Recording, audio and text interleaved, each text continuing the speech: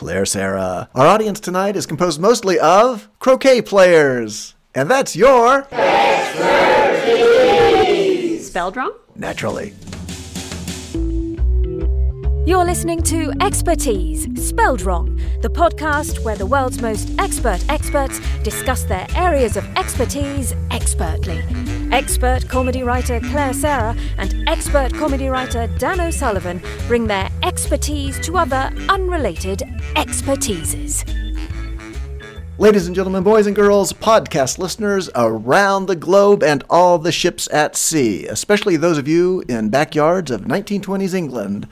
My special guest today is Claire Sarah, who is an expert in croquet. Dano, thank you so much for having me. For so many people, the game of croquet is a lost art and a snubbed pastime, and I am so happy to share with the masses, the dirty, huddled masses that listen to your podcast, a beautiful, uplifting game that is played in the sunshine. By our standards, Claire, croquet is pretty high class. But if you don't mind, before we go any further, I just need to have you fill out some paperwork. Oh, sure, of course. This is for payment. It's got to go through the board.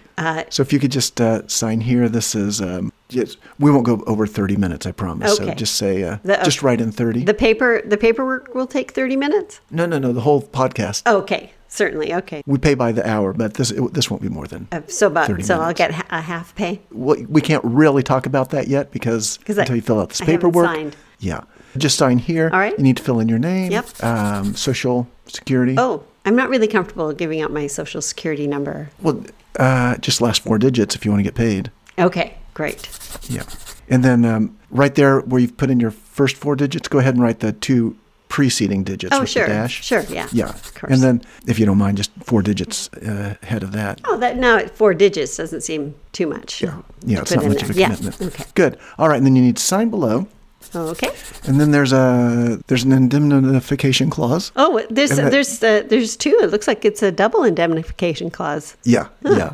There's one for you and one for Fred McMurray. Okay, very good. So if you wouldn't mind just filling that in. Okay. And then the final one here is just says that if any of the parties signing this contract are found to be out of their proper minds, then the whole contract is null and void. If you don't mind me just asking, how would you be found? What would the criteria cover? Don't worry about that's in every contract. That's called a sanity clause. Sanity clause. You can't fool me. There ain't no sanity clause. Ladies and gentlemen, I am excited to have our first legally signed up guest, Claire Sarah, here on the podcast today to talk about the game of croquet. Now, Claire, Dan, do you mind me asking the previous where I just signed away all my rights? That's not going to be recorded. I gave you my social security number. That's not going to be part of the podcast. We may have the sound of you filling in the form. Okay. But we will not be showing these digits that you wrote down. Okay. 823-616-2323. We will not be announcing those. Okay. As long as you don't put those on the air, I'm comfortable. No. Okay, great. Okay. Yeah. In fact, if you don't mind, just flip that over and you'll see on the back there's a do not release signature required. Right. And if you fill that in, then we are legally bound never to mention any of the numbers or any of the signing. Right. From when I sign henceforth. Yeah, so just go ahead and sign that. Can I sign it henceforth? If that's your legal That is my name. legal name. Okay. So were you born a henceforth? Yes, I was born Juliana henceforth. That's a beautiful name. Thank you. Is that English like the game of croquet? It is. I was named after the foundress of croquet. Oh, I didn't realize that croquet had been founded by a woman. Juliana henceforth. Oh, you were completely named after her. Yes. First name and last name. Well, not the middle name. Her middle name was 816-532210. Got it. And what's your middle name? Little girl. So your parents selected a new middle name for you instead of a series of digits? Yes. That's very nice, you know. I like a classical English name, but there's something about digits that do make you sound sort of like a robot. Well, it was a de rigueur of the time, as was using French terms, which is why croquet has a French name. So let's start right there, Claire, with the name. Does croquet have a meaning that can be translated into English, or is it just a name for a game? Well, it originated in Quebec. Oh, Canada. In Canada. which is both English and French. And it was started with, they had the mallet as you know it now. The Mallet, I believe it's pronounced in French. Mallet. So Claire, I'm learning so much already about a game that only a very few people still play today.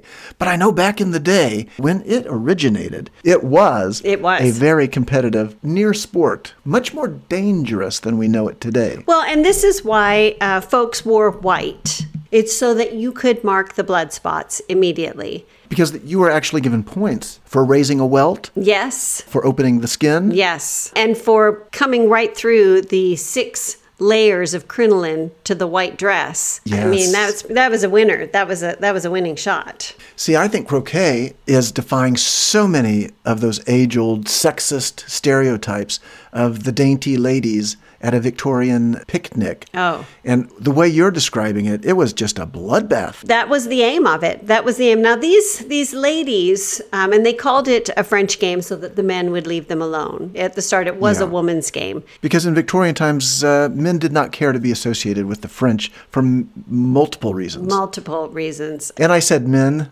don't care to be associated with the French. Yes. That is not to imply that there were no French men. Right. Because we've all heard the phrase Frenchman. Frenchman. Meaning there were men who were French, even in the 1800s. Dano, I'm not sure if you're aware that the hoops that go along with the game of croquet that are placed into the lawn are from women's crinoline dresses. I knew that from your book, Claire. Croquet is okay. Yes, yeah. O-K-E-T. Of course. Spelled the French way, pronounced the American way. That's right. So I learned that tasty little tidbit about the crinoline hoops. Mm-hmm. I'm kind of fascinated with Appendix A in the back of your book, where you list out the deaths that occurred on the croquet field. Yeah. And these are not everyday women. These are members of the aristocracy, one after another. I'm just going down it here. Here's a duchess. Here's a countess. Here is a dame. There's nothing like it. And here is Queen Victoria herself. Not on the dead list, obviously. Right. But she was severely wounded multiple times on the croquet field. Yeah, not a lot of people know that she was 5'9" until that day of croquet. And she left the field a few discs less in the spine and was 4'9" for the rest of her life. Now, was the queen willing to let croquet injuries remain on the field, as it were? Or was she the type of person who would use her royal position to wreak some sort of havoc on the people that had harmed her? She was vengeful. I mean, it was a tough game. It was a tough time. And she left the field, especially the day of her spinal injury, she left that field determined to snuff out the life of Madame Curie. Oh, Madame Curie was playing that day as well? Yes, yeah. That was...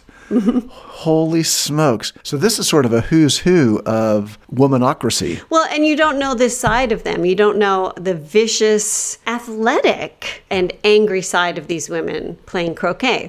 Claire, you mentioned your namesake, Lady Henceforth. Yes. Julia Henceforth. And you mentioned in the book that she's the one that's responsible for the order of the colors on the croquet stick. What was the significance of those colors? I know it goes from orange to yellow to blue to green. Mm-hmm. Is there a significance to the Henceforths? As we know, the very beginning of croquet it's very competitive. The colors that she chose in the order that she chose them are an acronym. Oh, so let's see. The colors in order are blue, green, yellow, orange, BGYO. Mm-hmm. So that was an acronym. So that was an acronym? Yeah, so that was an acronym. Be gone, you're out. Be gone, you're out? Be gone, you're out. So that was an acronym? Yeah, so that was an acronym. Be gone, you're out. Be gone, you're out? Be gone, you're out. That seems like a very subtle way to express something that is completely obvious on the outside. Right, that she would yell, every time that she struck the ball. So yeah, it was sort of a slogan for her. Right. She was not a friendly lady. So henceforth was successful Yeah. in her goal for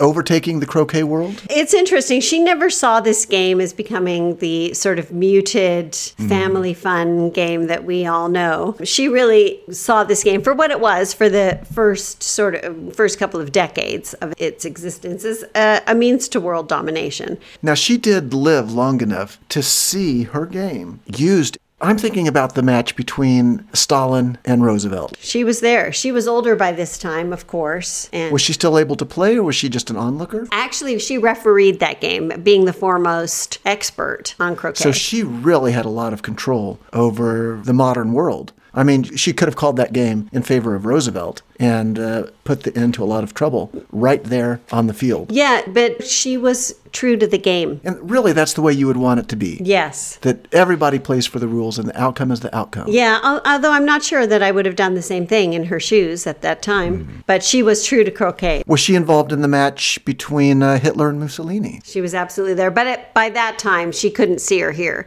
which is why Hitler chose her to referee.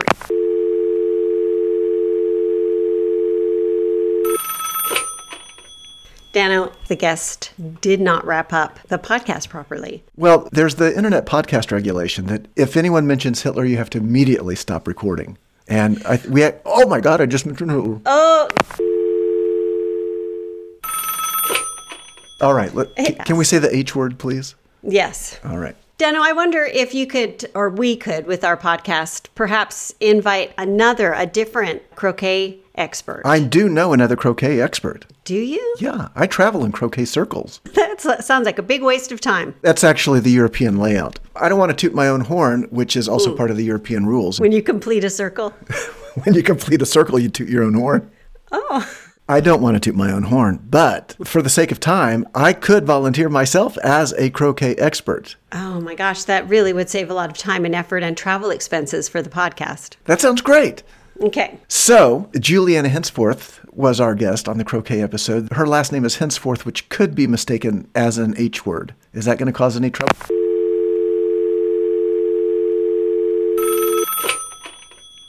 So I'm sorry.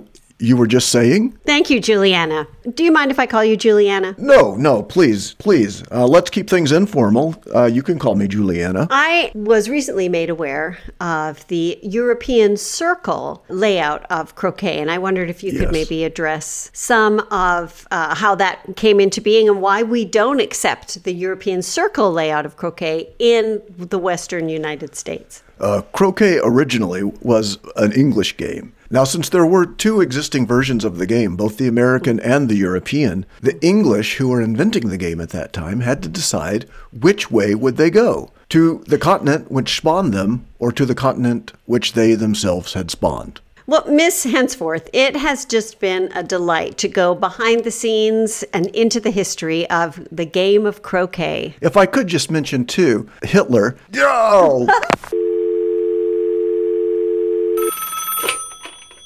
Claire, I think you did a wonderful job with that. Thanks, Dano. Was my Juliana Henceforth voice okay? You know, I'm wondering if maybe in post we can just notch it up a little bit, get an auto tuner. A little louder, you mean? Well, a little higher tone. She did not sound very feminine. That was a character voice, and I don't do a lot of characters. Right. I do a low voice guy. I do a pirate.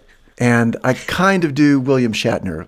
Claire, I did notice that your guest said the H word. How do we get out of that? You know what? If you wouldn't mind just filling out some of these forms. What I've got for you here is the accidental utterance clause. Right. And if you'll sign that on behalf of you and me, then we can either override what she said or override that we knew that she was going to say it. We can't be held responsible for that, can we? Well, we are being held responsible because they shut down our podcast. Right.